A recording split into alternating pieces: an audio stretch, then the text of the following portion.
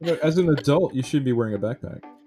You know, you should be carrying a satchel. You should be held in a briefcase. You know, only children have backpacks.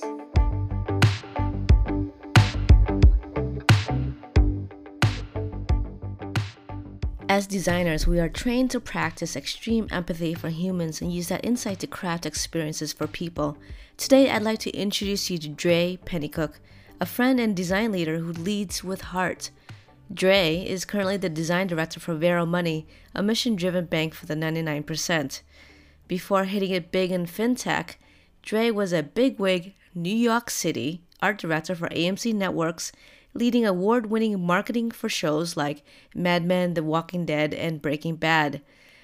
An immigrant from Jamaica, an alum of super famous art school Cooper Union, Andre Pennycooke has been steeped in the design world on both coasts, in marketing and product design for a good minute.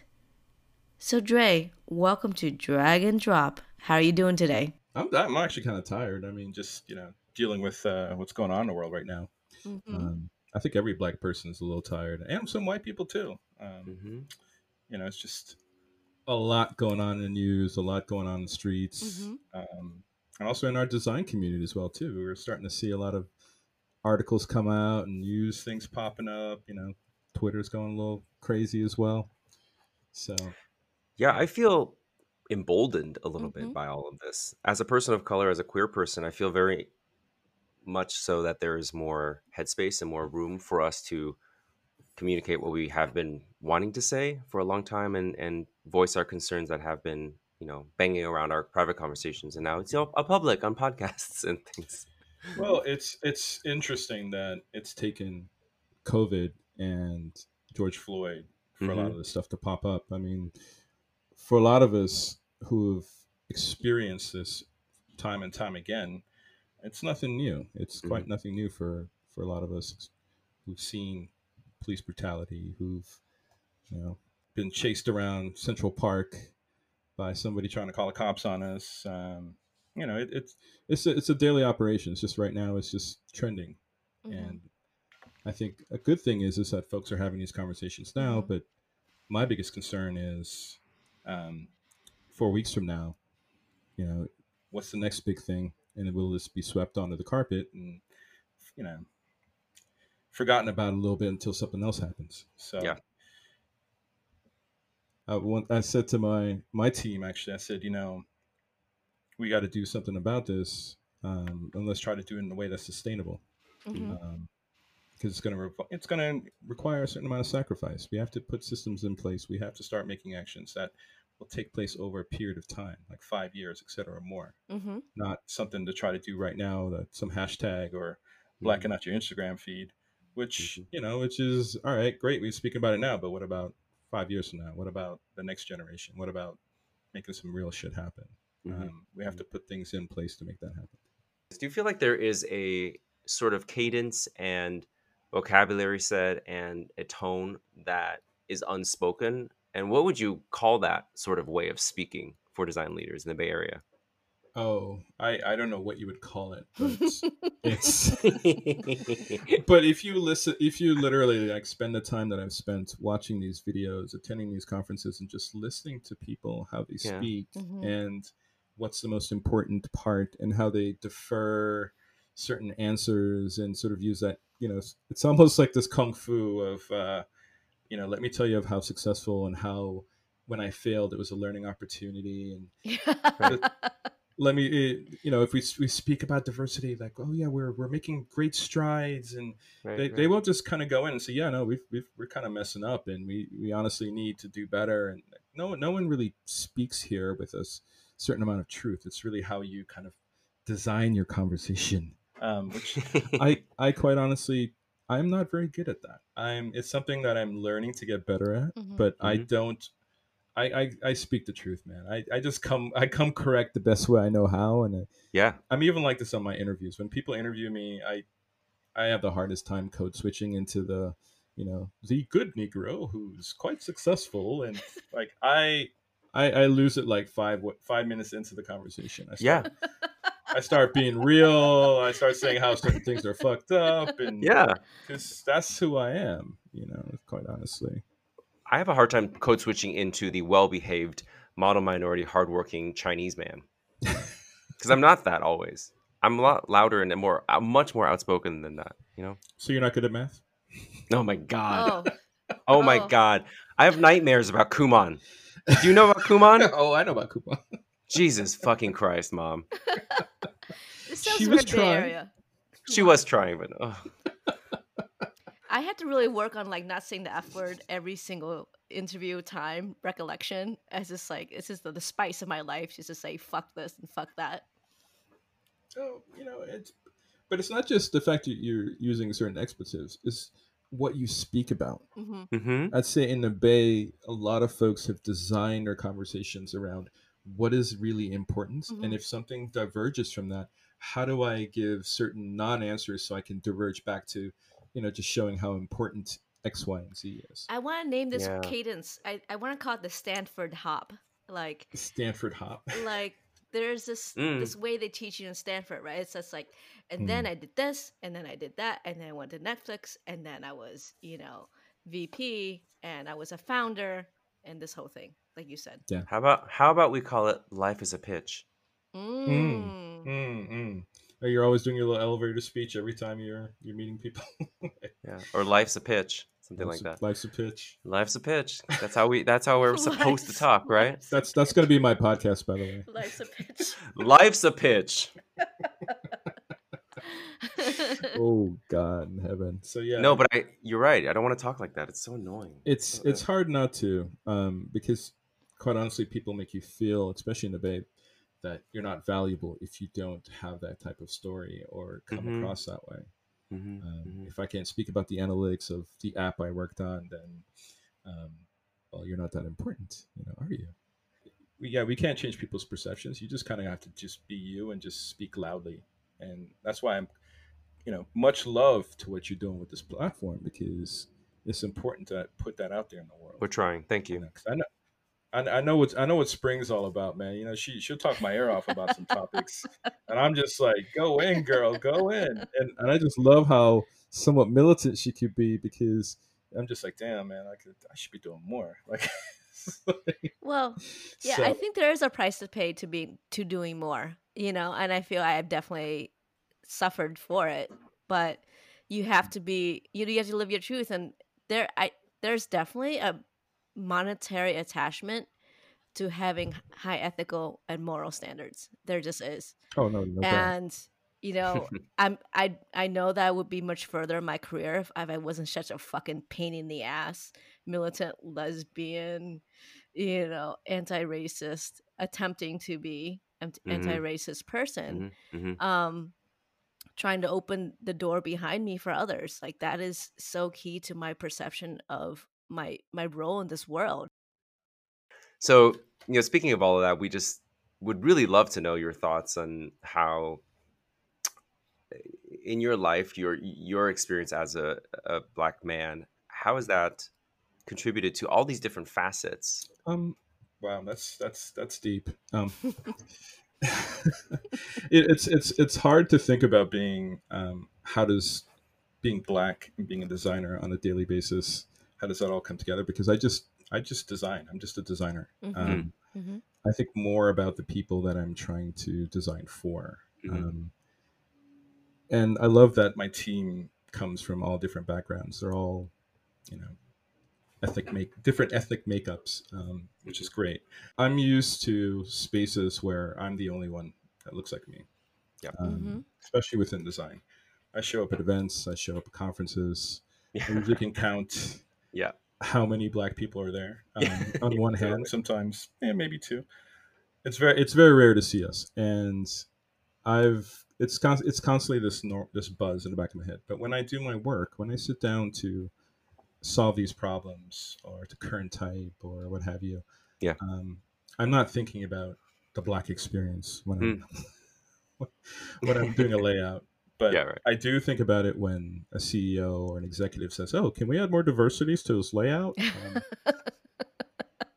I'm always like, in the back of my head, I'm like, just ask them what they mean, Dre. It's like, do you mean more black people, more Right. Asian people? Like, just go at them. But they're really just referring to like, there's not enough black people on this. You know, Yeah. it's usually just white women or white folks who are usually in these sort of sort of stock photos or what have Hmm. you. So I'm reaching back to my old visual designer days. That's why. Totally. Totally. I think in my black man experience, I usually try to stop and say, "Am I thinking about who I'm trying to serve here?" I try to elicit as much empathy as I can, but quite honestly, we all have our own biases. I know I bring my biases to work every day, Sure. so I try to check myself by having my team check myself, check me, and I Yeah. have Yeah. research to lean on as well. I have analytics, and I have actual customers that we put things in front of. So The window of conversation that we're having has been expanded to include race and inequality in everyday conversation. And now it's affecting, the design world. And I love it because I'm like, wait, is design really a tool of white supremacy as we're practicing it? that's a good question to often ask yourself. Hmm. A lot of our systems that have been put into place, quite honestly, are racist. I mean, BMI. Think about that. Hmm. BMI. Ugh. Go. I am an. What? Day? Please, I'm sorry to cut you off. No, no, no, no, no. Please go on, Bay. No, I'm an East Asian man. My BMI is not the same as what it. Right, Come on. but think about how BMI was Hmm. created. Uh, Kinile, who I'm probably massacring his name, he measured people in Belgium, to get his it's like the perfect human being, the sort of Hmm. the standard. So those individuals that were used as data to Mm-hmm. create a system that we still use today, you've got to say, hey, wait a minute. This guy didn't go to Africa. He didn't go to Asia. He didn't go to all these other places to measure people. So how can you take these statistical models Hmm. and create a system that was what created in the 1700s Yeah. Yeah. and use it for people today?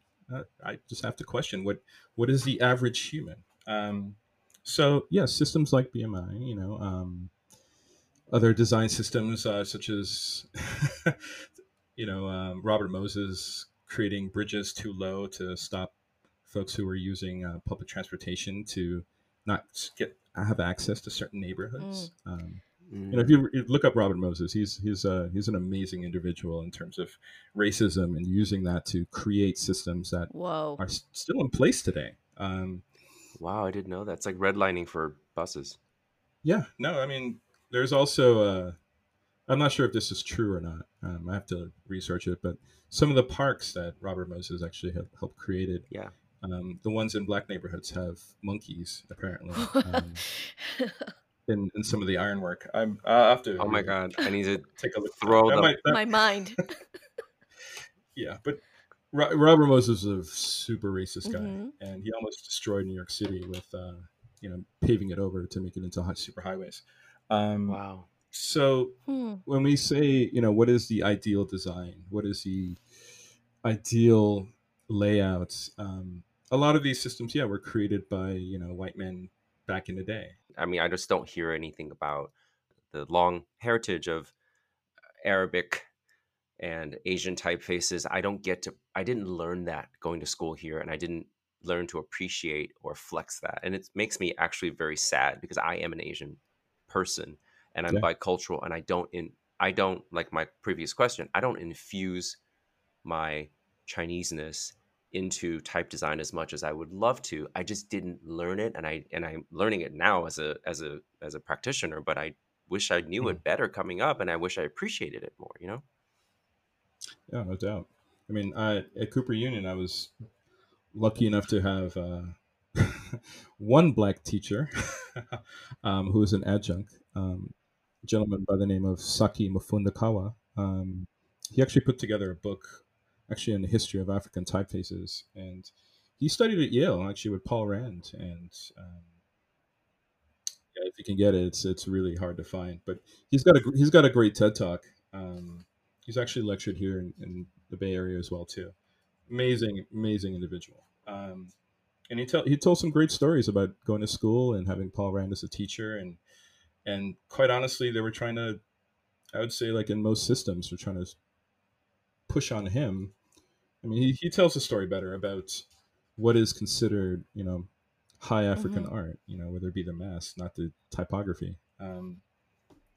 I'm totally massacring the story, but when I had him as a professor and him telling the stories of folks Mm-hmm. hiding written language because they would be killed for it, it just tells you like, wow, like there is like some history behind this. Why am I being taught this in school? Why am I only learning about Western typography and what's so important? Where's the African, the Asian, and all these other cultures that make up this multicultural world? So I started my own journey. I actually, I'm a big anime head. I started learning Japanese, but I also started learning how to write and read. Um, and that took me Yeah, down a different journey. I started seeing things completely different. How I think about yeah. things. It's not just car. I think about kuruma, which is how you say it in Japanese, and things. Mm, I don't know. It opened my mind and it made me a bit more aware. It's just like, wow, I was only thinking one way. But I'm being Jamaican. Mm-hmm. My whole cultural identity, like my food, how I speak to my family, that that comes out mm, in how I treat people as well. But I just wish I knew a better way of infusing design, with that sort of love and color and culture as well. I need to be better about it. And I think we need to allow the design students that are coming up in the world, have them bring their full selves and their cultural identities and teach them how they can design better using that as well. So I agree. I think that there is a bit of a muting that happens as we come through school and we get sort of I'll say this word, it might be controversial, but we get, nice. colonized through our design vocabulary and our design Mm. references. And I'm like, well, can everybody be part of the conversation? And I know that you shared off air a lot of that article you Mm-hmm. shared with us, the history. I think it was something that again, I feel bad that we never Mm-hmm. learned that. But you bring up an interesting point. You had the guy who was S- what was his name again? The guy Saki who went to Yale, Mafundakawa. Yeah, Saki. Saki Yeah. Mafundakawa. So Mr. Mafundakawa, being a part of your formative education there, I feel like we should all be so lucky, right? So as a design leader now, do you find Mm-hmm. yourself trying to hire or, and I think you mentioned this earlier, try to bring in more folks from underrepresented groups?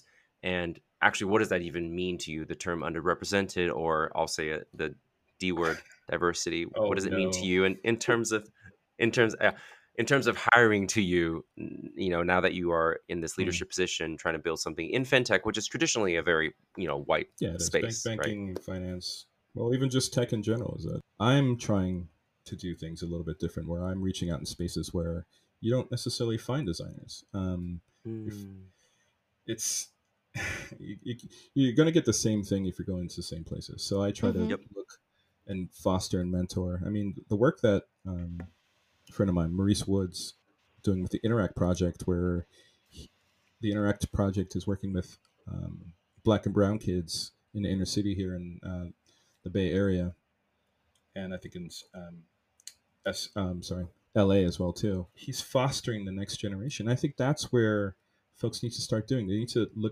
look to the next generation, but they also need to look at designers now. Like we have a lot of ageism here in the Bay Area. Yeah, we Um, do.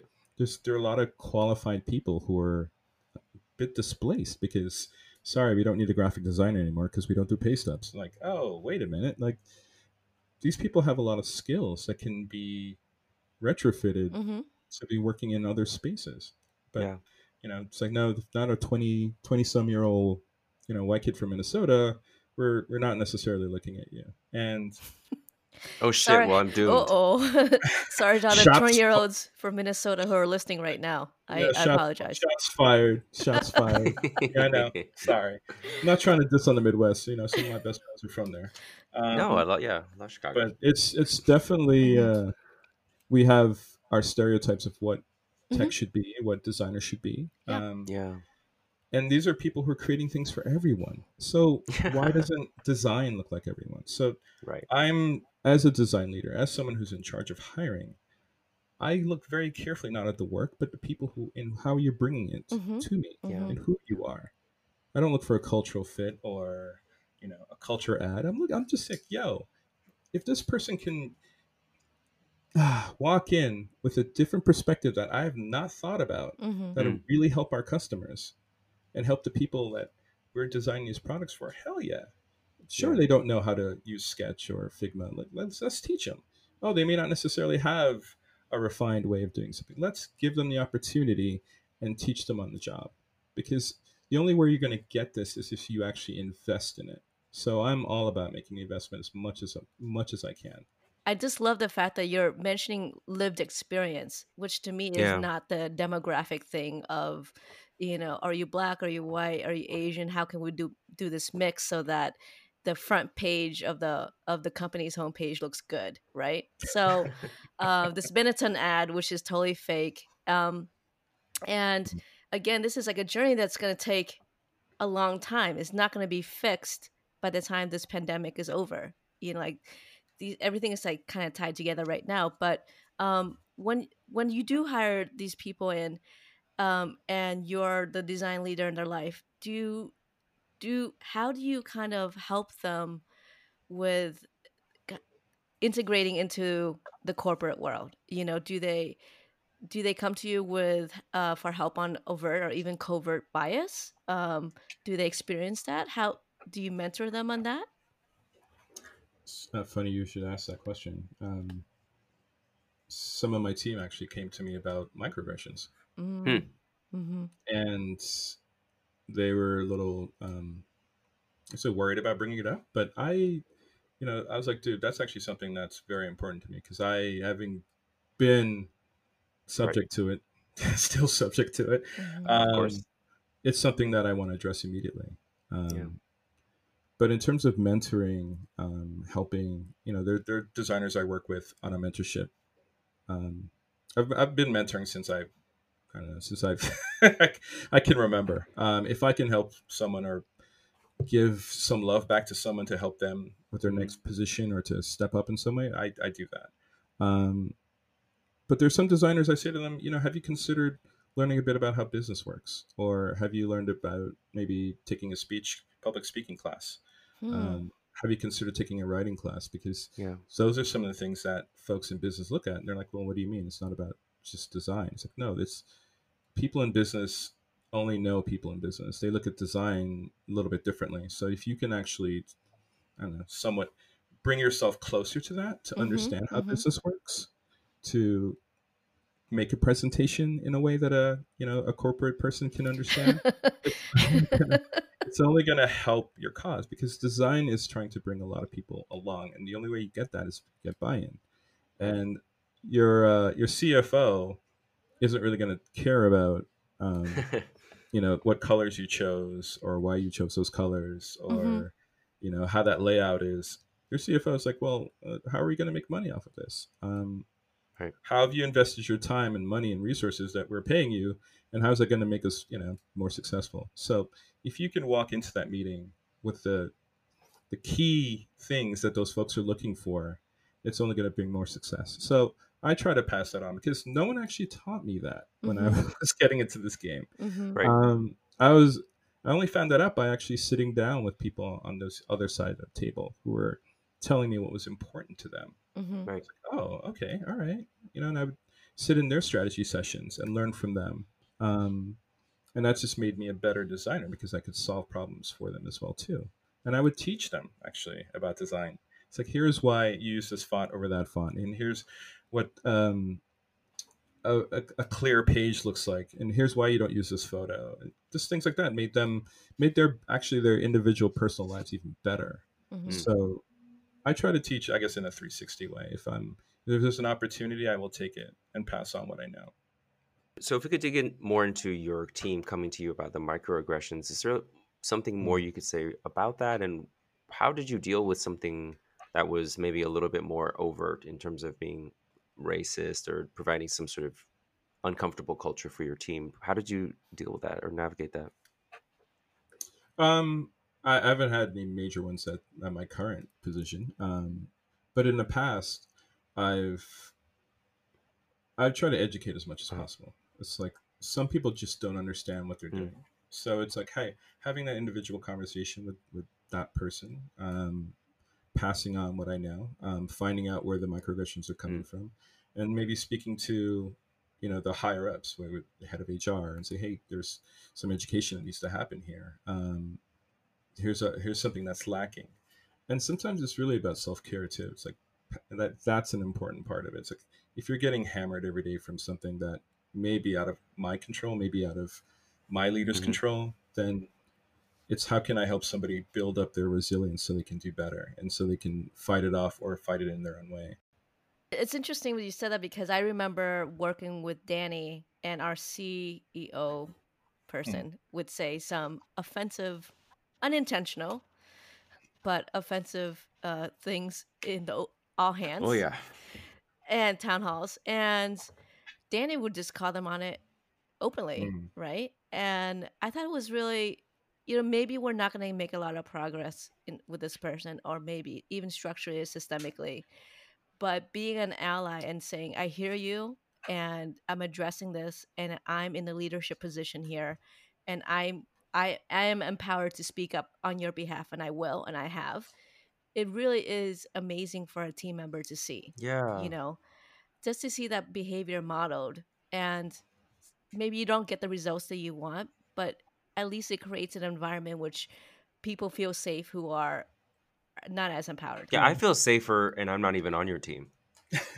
Yeah, I absolutely feel safe just listening to you talk about Yeah. that. Like, I'm like, yeah, Thanks, okay. Dre. Dre's got my back. Dre's got my Oh, I'm back. serious. I love Okay. my team. I feel it's important that your leader has your back. Yeah. Mm-hmm. It's it's such a basic thing to ask for, but I know what it's like to be an employee. I know what it's like to be fresh out of school. I've gone Totally. through all of these things. I think it's very giving and very generous to bring that into a company and corporate culture. So, on behalf of all of us, thank you again. Thank you. That's awesome. I'm still learning. We kind of get caught up sometimes in forgetting about the joy and the positivity that our cultures all bring. Let's all try to start from a place of like positivity instead of saying, all right, all these bad things are happening. Let's just kind of like really be all mired in this negative Oh kind my of god. like, let's build Yeah. structures. Let's make sure we have 5 black people on this team. Like, um, yeah, all right. There's certain things that have to be done, but also remember that everyone has a lot of joy and love, and we're all humans. And like, let's try to learn and educate from a place of that. What would you say to a younger designer starting out that doesn't have as many connections or is maybe a person of color and they're feeling scared or having a large dose of imposter syndrome and they're afraid to reach out and they're afraid to talk to those connections and get those doors open? What would you say to that person? That's hard. Um, I'd say this. When I first moved here to the Bay, I actually sat down with. That's how I met Spring. I sat down with her, and for 4 hours, maybe 3 hours, she told me her journey of working at certain companies. And I And apologize. oh, I honestly having that dose of truth, it actually helped sharpen what I Mm, needed to do. And so I was starting from scratch when I moved here. I had to build yeah, up the network and start all over. yeah, So it isn't easy, let's say, to pick up the phone and say, "Hey," or just email somebody on LinkedIn, like sure. to start that relationship. I started out building my network by attending events that were important to me. Um, I made a good friend here through volunteering with the AIGA. Hmm. He turned out to be a Jamaican designer. I was like, "Wait, what? It's a Jamaican and a designer? What? What?" And he put me on some of his friends and some of his network, Right. and it started what, 6 years ago. It started Hmm. with Hmm. you know sitting with Spring, and Spring, like, yo, like, dropping some knowledge. um I'm not a shy person. I'm quite an extrovert, but Yeah, making building relationships isn't something that you do overnight. It takes time. definitely keep that in mind as I continue to progress in my career as well. Um, I thought you one were of the like the things, top of your game, man. I mean, I do what I do. I never claim to be. Top of the I don't. game, I Danny never Chubb. claimed. Actually, I'm starting at a startup where I have to like build a team, and I'd love to talk to you about that, but we don't have to do that on the podcast because we're. That's a fun thing. Yeah. Oh yeah, I mean, well, we have a couple rounds of funding, but Oh, after that there'll be team building. awesome. Yeah, But that's a process. we don't. We're already so long. But so everyone who comes into the podcast, we have a lightning round. We'd love to end the interview with. If that's all right with you. A Lightning lightning round. round.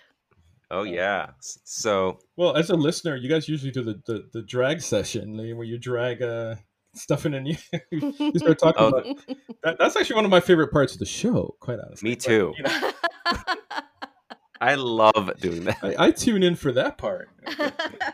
Well, that's why it's at the end. But yeah, I'll do the lightning round. I'll do the lightning round. I'm not sure how good I'll be, but let's do it. We're all learning together. So, question number 1, Dre, what's your favorite place in the Bay Area to get a good cup of boba? So I don't really have a spot, quite honestly, to say it's the spot for boba. Equal opportunity bobaist. Exactly. Good. I mean, the first time I had boba was in Taiwan, and I don't think I've ever had it as good. That would. You should have said Taiwan. You'd be like, actually, my favorite spot is in Taiwan. Yeah, exactly. And we'd be like, Just oh. oh, I fly to Taiwan on the weekends. And, get some boba. Yeah. Well, as a man from Taiwan, let me tell you that warms my heart and my belly. So thank you. Oh, you haven't heard best street food on the planet. I'm just saying. You haven't heard the It episode is. where Danny goes off about Taiwanese boba, and it's a drag and drop, and it's long. Last episode, we're dragging the boba guys because there are all kinds of shenanigans happening in that company, and it's just so stupid. You can hear it. I feel you on that. You just gotta love it when a business takes authentic, like ethnic, your culture, and starts selling it in a way where you're like, wait, hold up, what? When did you go to Taiwan? 98, actually, 98, 99. Yeah, was last time I was in Taiwan. Yeah, you're right. It's the best food on the planet. In Taiwan? They know how to eat in that fucking country. Oh yeah, no doubt. No doubt. I think every country knows how to eat, except for America, which is like everything is just like a garbage can, and everyone just eats out of it. That's my opinion. Oh no. I mean, Ireland was like it was okay, but it was like the beer was good. Yeah, exactly. You don't go to Ireland for the food. I mean, come on. Right. Maybe some No, of the sausages, definitely. but you go for a proper pint of Guinness. Oh god, it was so good. I couldn't keep up with our coworkers. They were drinking so much, and I was like, I can't. My BMI is not able to keep up with like literally the alcohol was soaking. I couldn't. Thank you, Dre, for coming by and dropping so much knowledge. Yeah. And giving me in the first 3 minutes, I was like, my mind is blown. I need to look all this up. Thank you so much. You're incredible. You're an incredible person, and a wonderful this wonderful person in general, and a great design leader. I wish I was on your team. You sound super freaking dope. Like just the warmest and insightful and empathetic person. And I think that's one of the key aspects of being a great designer is empathy. So thank you so much for dropping by today. Thank you so much. Thank you so much to you both for doing this podcast. Actually, I love your opinions and I love your perspective. I think we need more of that, especially in this design community. So I'm so blessed to be here, and thank you both again. Thank you. Greg.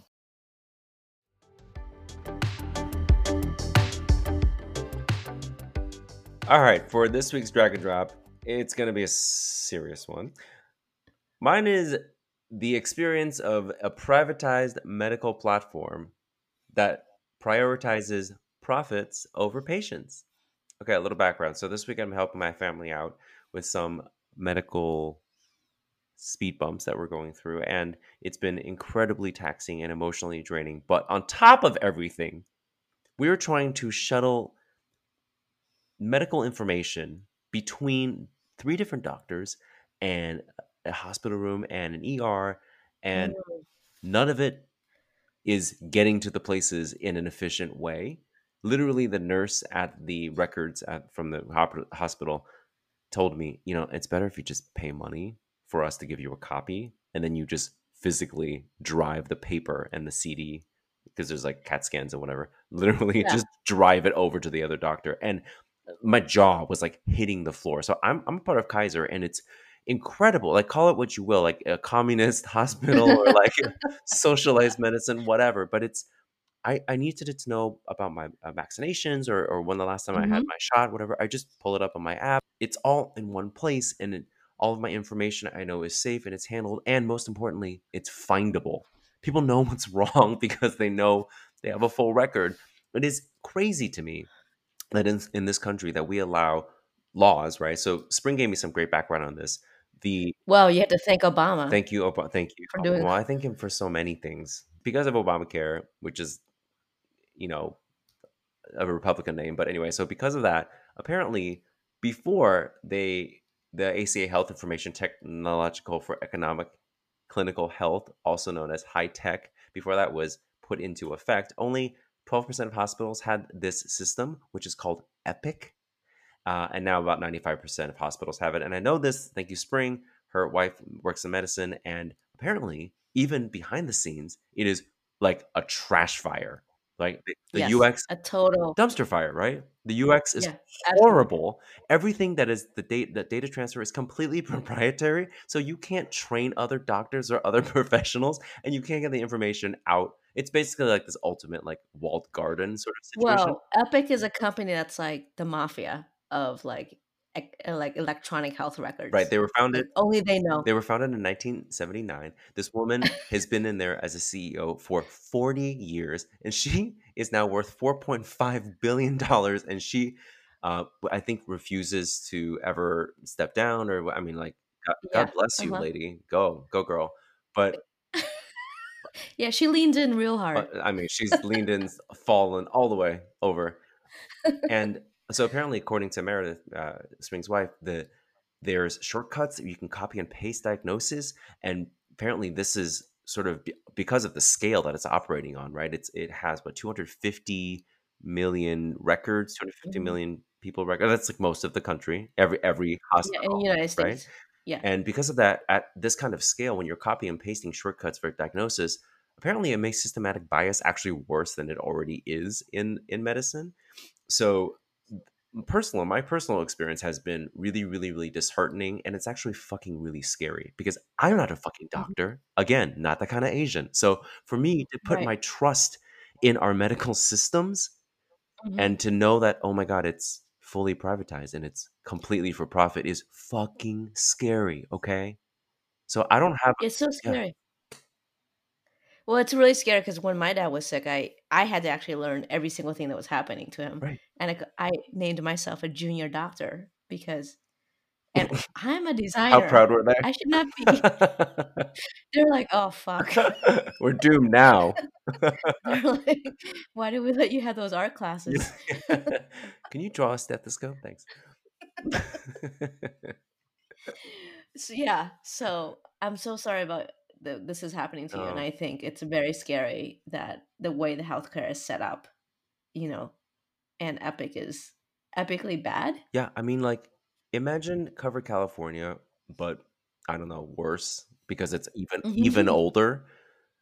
I can't even imagine. I'm excited to see more. I'll talk to Meredith about it later privately. Yeah, So that's mine. well, secrets. Healthcare secrets. So, my drag and drop this week is also about evil design. And the reason I know about Epic because I saw it on a screen at Kaiser and it scared me. And I was like, it was like from like Yeah. 1991, like before the internet was created. But there's another aspect of design which I call evil Mm-hmm. design. And in industry we call it dark Mm-hmm. patterns, right? In product design. But here is just like straight up weird data visualization. So what happens is state of Florida and the state of Georgia both have, and all these states have COVID dashboards from the Department of Public Health, except the state of Georgia has everything in a shade of blue except one color that's Mm-hmm. red. That's like the highest, Mm-hmm. right? So the color scheme is like from white to sky blue to Tiffany blue to twilight blue to midnight blue, and then it's red. And the numbers keep on changing because more and more people keep on getting infected. So the numbers increase and then the blue stays exactly the same.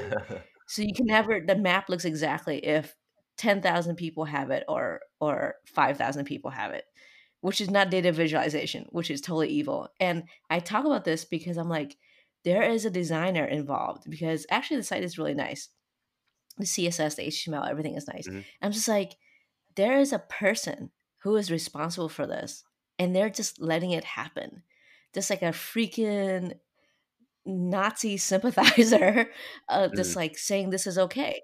And the same thing. Florida tried to do the same thing, and their data visualization scientist is named Rebecca Jones, and she quit in protest because it was immoral. And we have, as designers, I believe, an ethical obligation to be honest and not just make things look good. Like Especially that is the key now. Yeah. especially for data design when you're actually communicating information that people need to make life and death decisions. Again, we're talking about data that informs Mhm. your life and your health care. So since this is a podcast, I'll just describe this a little bit. They're just changing the numbers on the legend of this graph so that the red doesn't get any bigger. Yes. First of all, that's stupid. How stupid do you think we It's are? so stupid. Pretty stupid. Uh, I mean, he stole the election. So, yeah, you know, yeah. he's not even like the properly elected person. It's no, it's the legends. It's the number keeps on rising, but it's just, I guess you have to see it. But on top of it, if you also look at like the Florida Department of Public Health one, Mm, you're like, oh, okay, this is nice, and then you go to the one that Rebecca Jones, the person who was fired, she started her own public dashboard for public information. And she's like, has like 30 data points, totally like 10 times more data mm-hmm, than the mm-hmm, public from the published one from the government. mm-hmm. And I'm like, what the hell? Like, this is evil, okay? Because what she is presenting is data in a way that's showing how bad things are.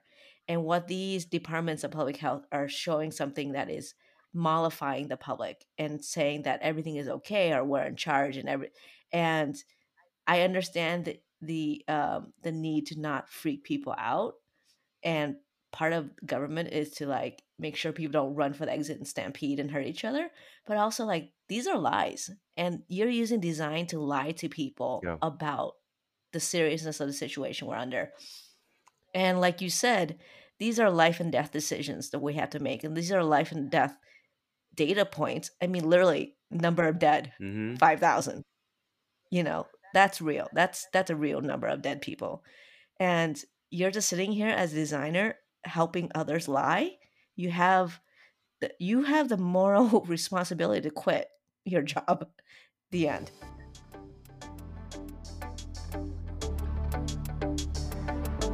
And that's this week's show.